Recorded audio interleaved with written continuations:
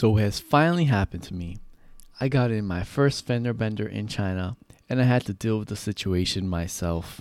Now in this example, I wasn't at fault, but if you were to flip the scenarios, and if I were at fault, the same process should work on how to handle car wrecks in China. Now note, I've been driving for over 10 years, and I've really never gotten into anything serious. And this was the first time I actually got into something serious where I had to get the authorities involved and figure out how to do it.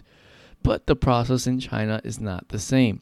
So if you've been through all the effort of getting a Chinese driver's license to go ahead and start driving in China, then it is also important to know how to deal with these situations. One day, after work, my jolly self was happy to see my family back at home.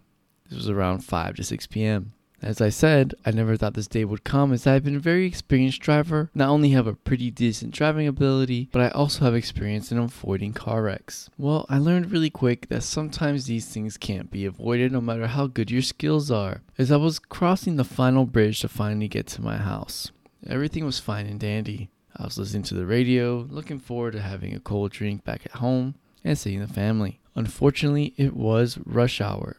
So it was pretty much bumper to bumper traffic, and I had nowhere to go. On the left side was a railing, and on the right side were just a bunch of cars. All of a sudden, as the traffic started to come to a halt, I halted about 3 meters behind the car in front of me. Then all of a sudden, I hear this BAM! And I feel the whiplash. Now my first instance is what the heck is going on? Who hit me? What happened? Could they not see the traffic in front of me? And this is one of those days that if I didn't know any Chinese, I probably would have been in a lot worse off situation without a translator. So I was very thankful at this moment that I knew how to speak Chinese, because the person that bumped into me was not a foreigner. It was another Chinese person. Now the first thing I did after I assessed that everything's okay, that the situation wasn't serious, was to stop the vehicle. Now, if the situation were very serious, you would have to call 110, which is the equivalent of 911. This is to call the authorities to make sure that the proper first responders come to site. But if it's nothing serious and just a slight fender bender, then you can just stop the vehicle as is. Now realize you have an inspectable item in your car. You should always have warning triangles and a fire extinguisher. In my case, I had warning triangles ready to go, so I placed the warning triangles about 10 to 15 meters away from the crash site. Then I started to gather as much footage of the incident. Started getting photos, started getting videos, and of course, I got the person's information. More importantly, I got the person's license plate, the car type, the model, the color, the person's driver's information, like their driver's license, their phone number, their WeChat, as much as possible to avoid any kind of hit and run. Now, after you got the initial footage of the scene, you call the proper authorities if it's serious, you put the warning triangles up, then you go to the second thing. Now, I did mention this was during rush hour. So after I took all the footage, you can come to a decision point. You can either move to a safer location, or you can let the authorities come and deal with the situation. Now, you would only move to a safer and more convenient location if and only if both parties agree. Don't be forcing the other person to do it when both parties don't agree, because this can affect you in the long run. When the police come on site and they file the report, they'll be like, why did you move if you didn't agree to move? If you ever taken the driver's license exam in China, you know that if both parties can agree to move to a fender bender incident, it is completely legal. Now, in my case, I had overwhelming evidence that it was completely at fault of the other person, because they weren't paying attention to what was happening in front of them, and they suddenly hit me from behind. The guy who hit me was pretty chill, and he knew he was in the wrong.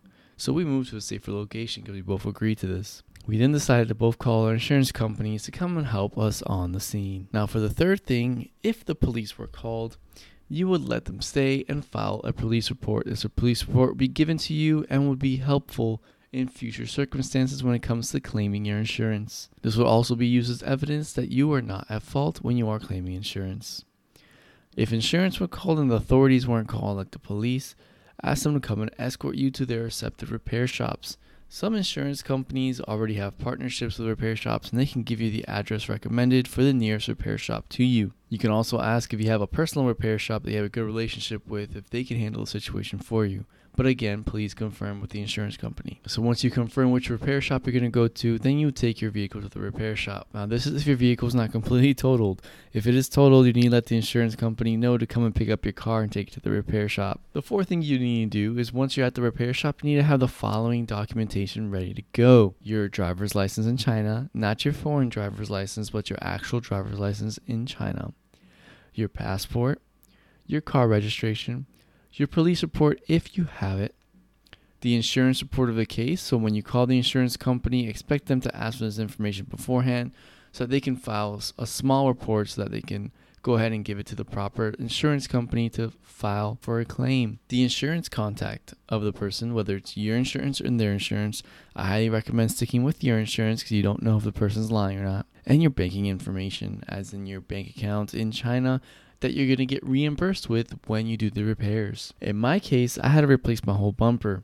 It took about 2 days for repair, and it cost me about 3,000 RMB, which the insurance paid directly to my bank account after I dropped off my car. Now, I was lucky enough that my insurance company also does delivery services, so they delivered my car to my doorstep at no extra charge. Now, a couple lessons learned from this experience that I hope nobody needs to experience, but I'm just letting you know in the event that you do, that you come prepared. Always have some kind of recorder in your car, whether it's in the front or the back, or preferably both. In some places, they call this the dash cam. It's super easy to install, and I actually had my insurance company and the repair shop fix the camcorder because it kind of got jacked up, and they did so with ease. Build a good relationship with a repair shop like I had. I have a repair shop that personally takes care of my yearly inspections, my insurance renewals, and general maintenance and repairs. They know all about the history of my vehicle and exactly what parts are needed and what needs to be looked at. Again, if the incident is serious, as in there's people dying or there's something bad happening, people losing blood, call 110 immediately.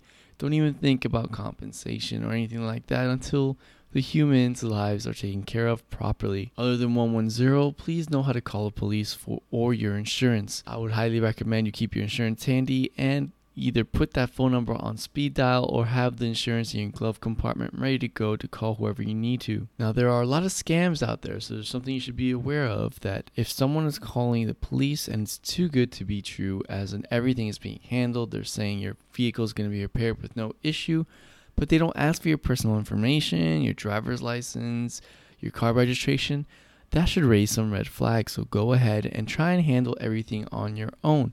At least call the authorities on your own, call the insurance company on your own, because you don't know if this person has friends that are dressed as policemen or dressed as insurance companies to take advantage of the situation and to just run away with no trace of return. In the end, you want to stay calm because it's not the end of the world. You just got into a fender bender. If both people are understandable, this process can go out pretty smoothly actually, and everything will be okay. There's no need to stress about this because I'm pretty sure the other person doesn't want to deal with this anyways. And the last thing I gotta emphasize is footage. Make sure you have 100% of the angles covered in the front and in the back to protect yourself in the event that they were to say anything against you or against the truth. I hope you learned something from this podcast episode, and I hope it never happens to you if you ever to start driving in China. If you have any questions or need consultation, feel free to contact me on my social media, on my YouTube channel, Instagram, or Facebook at Expat Survival. Thanks for tuning in this episode. Keep surviving, and I'll catch you in the next one.